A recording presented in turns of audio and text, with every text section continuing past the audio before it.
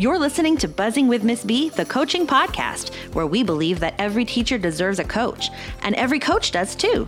I'm Chrissy Beltran, an instructional coach, resource creator, and coffee enthusiast. And I'm your host. Stay tuned for practical tips and honest coaching talk that will help you coach with confidence.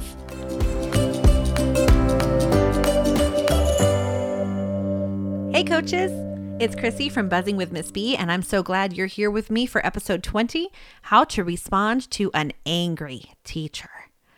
It happens, right? This episode is going to address this very real issue of giving you ideas for responding when a teacher is in attack mode, because it does happen. I have had my share of angry teachers. I think we all have, right? We all have them. And here's what happened to me on a really difficult day as an instructional coach. I was sitting in my office one day after school. It was probably around 5 or so I'd been there for a while. And this teacher appeared in my doorway. And he sort of attacked me. "You haven't helped me," he said. "You've been helping Mr. Arciniaga, but not me." And I was like, "What do you mean?" I had no clue where this was coming from because I had worked with them as a grade level and I had helped both of these people. And he said, "You told him about mentor sentences and you didn't tell me. And you know I've been struggling with grammar and you didn't help me at all." And so I tried to stay calm and I tried to reflect on my number one rule, which is don't do anything you'll regret, because that can be the reason that someone won't work with you next time, right? That can be used against you. And so I apologized. I said, "I'm sorry. I did share those strategies with you and I modeled in your classroom. I'm sorry that you're upset." And I wasn't sure if that was the right thing to say, right? Because who knows how that was going to impact the teacher. And he was very frustrated and he just kind of stormed out of the room. And so I just sat there in shock. I mean, I had modeled in this classroom, I had integrated these practices, and I had worked with him just like everybody else during PLC. Whenever we planned together, I'd given him every resource the other teachers had as well, and even prepared professional development, with him in mind. So, I was feeling at a loss, right? I felt attacked and I was really upset. And it took me a while to calm down. My hands were shaking. My heart was racing.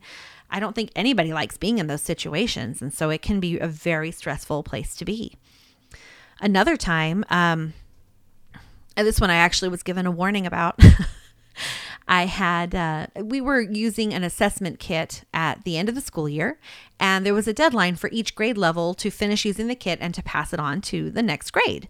And so one teacher had a large class, and this teacher was concerned that they weren't going to finish their assessment in time.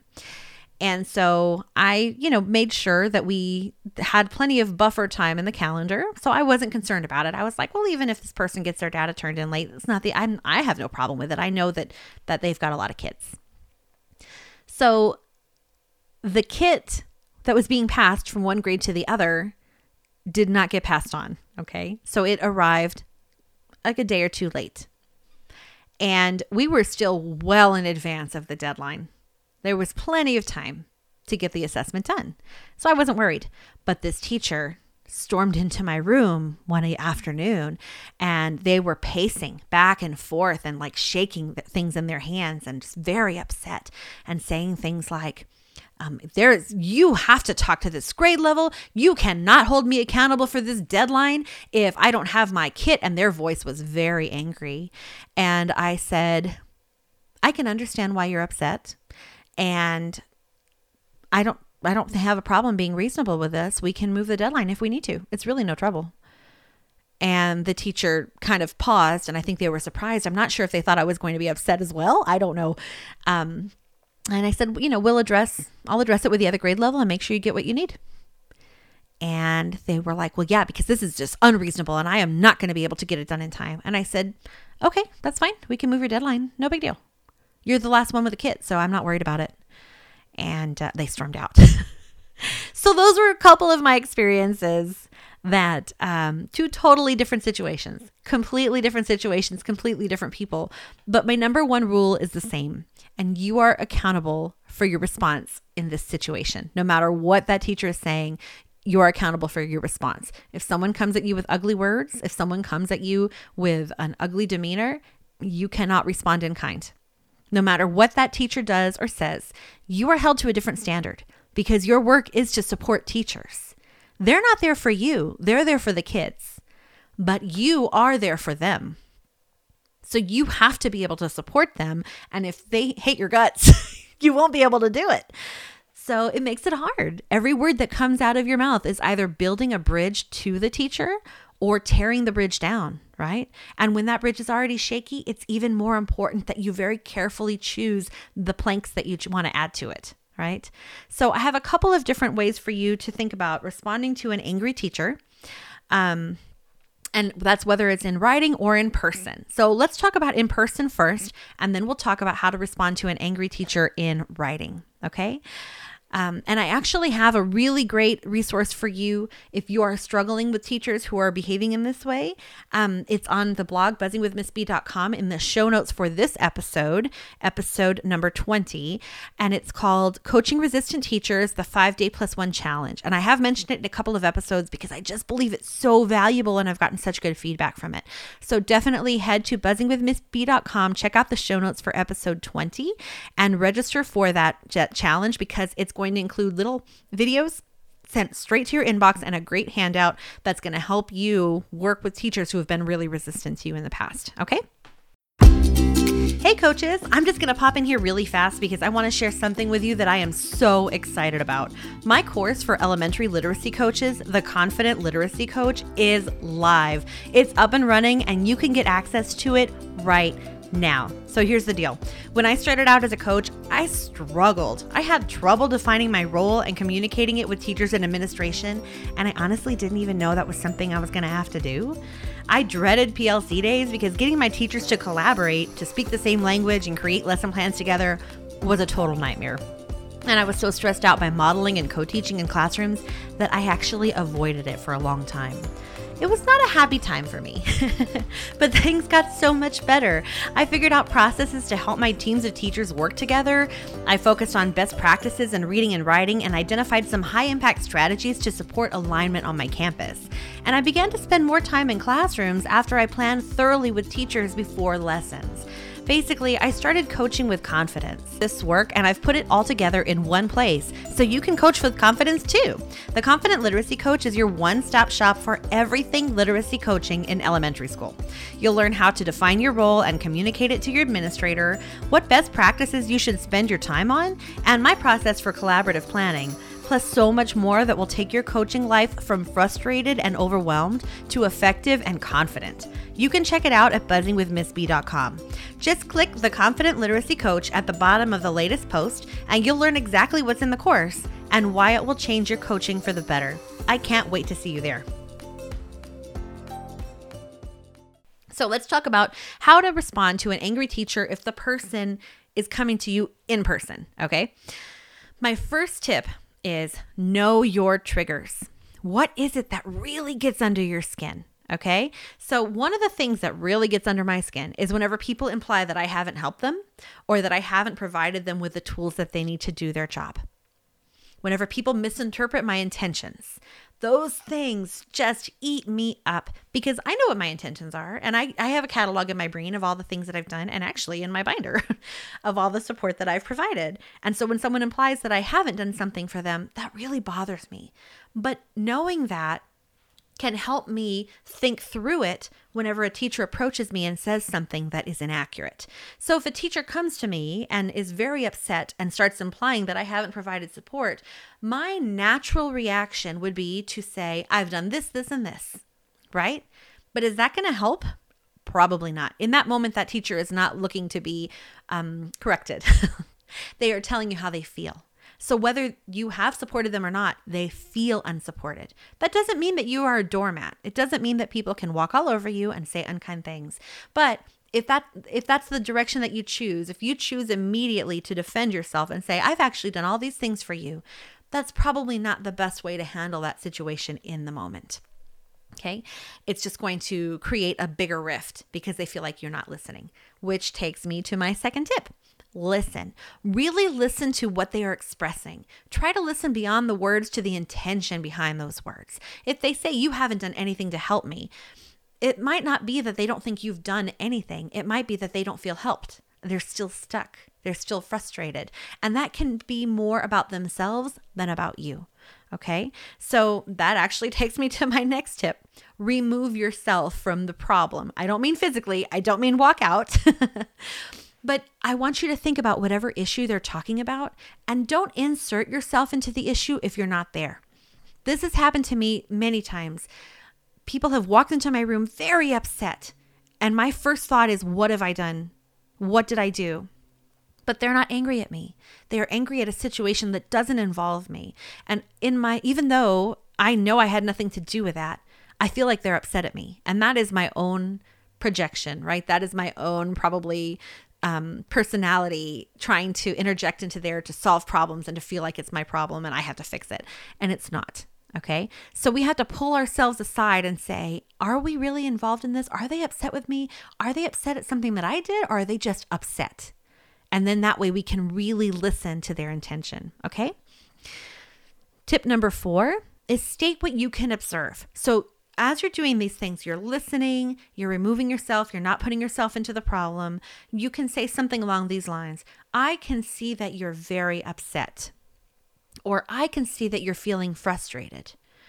Can you tell me about what's going on? That basic statement is just stating what you can see, right? You're not trying to assign blame. And then you're asking for more information. Can you tell me more about that? Can you tell me more about why you're upset? And they will still continue to be upset. That's not like a magical diffuser, right? They don't suddenly go, oh, I feel so much better now that you're ready to listen to me. But it's a step in the right direction because it shows that you care and that you're listening and that you're ready to hear what they have to say. Tip number 5 is steer the conversation towards working towards a solution, okay? So you've pulled yourself out of the problem, but you have to identify what the problem is. You're stating that you can see they're frustrated and you're asking them to tell you more about it. You really have to listen. And then once you feel like they're in a place where they could talk about solutions, then you can say, what can we do? How could we make sure this doesn't happen again? Or what is it that you need from me?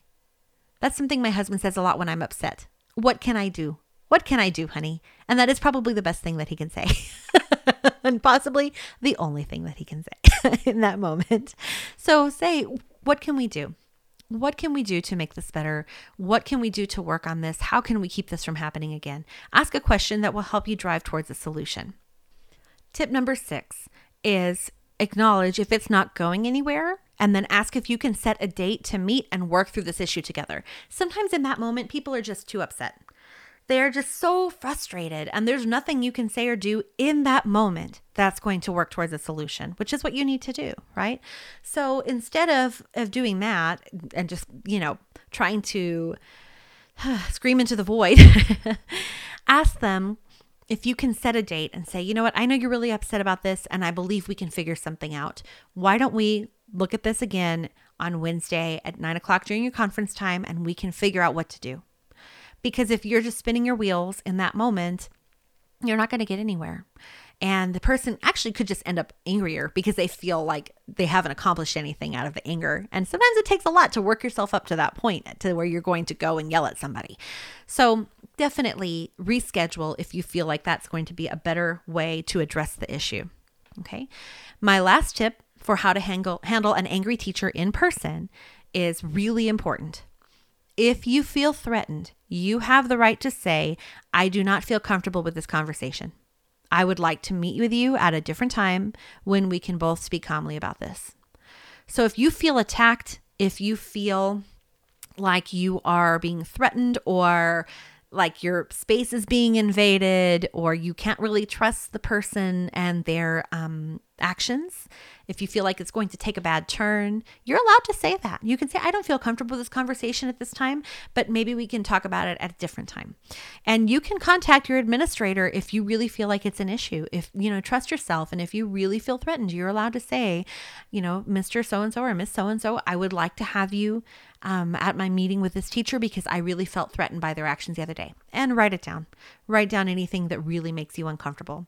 It never hurts to have a file if something should go badly in the future. Terrible, but true.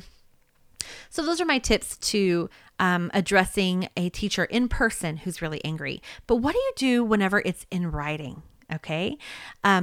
So sometimes you will get an email from a teacher and it is clearly angry and clearly upsetting, and it makes you angry too. Have you ever had those where you read it and you're like, it is Sunday evening and this person sent me this, and you are like through the roof upset?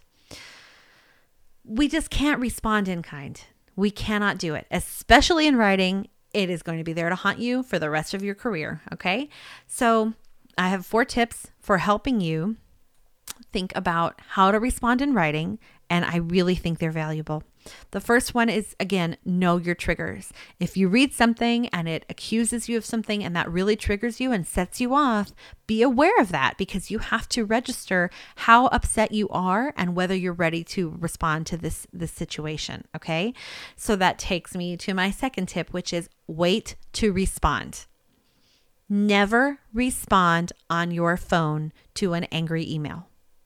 If someone sends you an angry email and you pick up your phone and you read it on your phone, and then you're immediately clicking away with your thumbs and you're going to respond, your response is going to be irate and terse, and you are going to escalate the problem and possibly implicate yourself.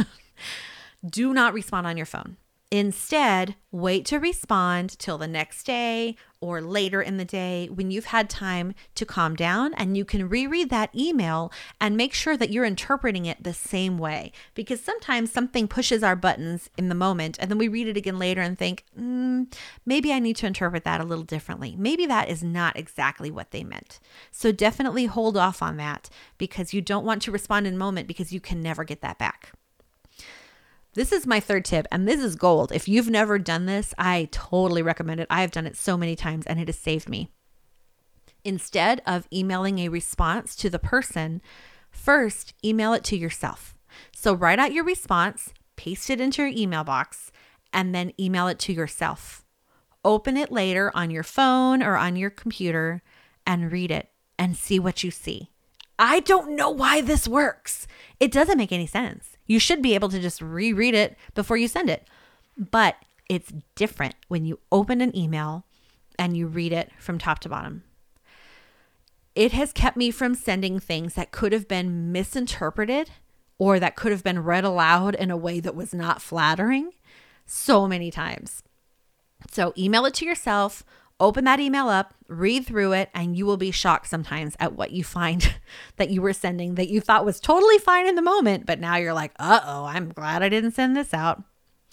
The last one is don't get dragged into bickering via email. If you're sending an email back and then they send an email back and then you send an email back and you've got this thread that's like 17 emails long, that is purposeless, guys. That's not going to get you anywhere. You need to set a date and time to talk in person. And I know that can be scary, and you might want to avoid that, because at least in email, you have time to think and you can process and respond slowly and carefully.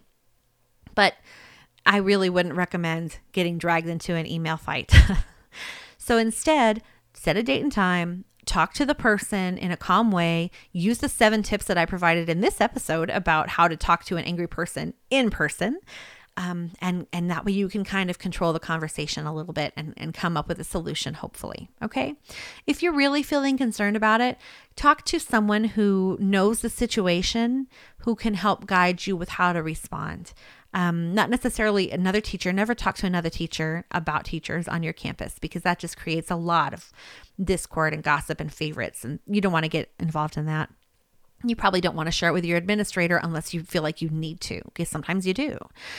But if you can find somebody who knows you and you can explain the situation and ask, how could I respond? Sometimes having that third party perspective is helpful. A coach at a different school or in a different district or long distance, and that way you're not going to share any information about anyone that they can recognize. So definitely create your virtual coaching network, and that way you have somebody to bounce ideas off of when times get tough. So I definitely want you to make sure that you check in on the Coaching Resistant Teachers 5-day challenge, because I think that's really going to give you a lot of great tools. And I want you to make sure that your takeaway from this episode is that you can still send a relationship with a teacher that maybe is going badly. You can send it in a different direction by responding in an appropriate way. We can't respond in the same way that we are attacked. Okay. We have to keep our cool. We have to stay calm. We have to know our triggers, and we have to respond in a respectful way because we are held to that standard as coaches. So my next step for you, make sure you sign up for the Coaching Resistant Teachers 5-Day Challenge, because it's going to give you the tools you need to move from relationships in which teachers are angry and yelling at you into having a real relationship with teachers so you can actually get some coaching work done together. Okay. So check out that opportunity that I have for you online. It is free. It is great content, and I know it's going to be supportive of you. I hope you don't have any teachers who are yelling at you, but just in case you do, this is going to give you the tools to deal with it. So have a great week between now and next week whenever I talk to you again. Next week, we're going to share the Enneagram for instructional coaches. If you don't know what the Enneagram is, I want you to go search for that between now and then. Check out Enneagram and Coffee, the account on Instagram. It is super cool, and I'm going to be able to talk to her for my next episode, so I cannot wait to share that with you. Happy coaching.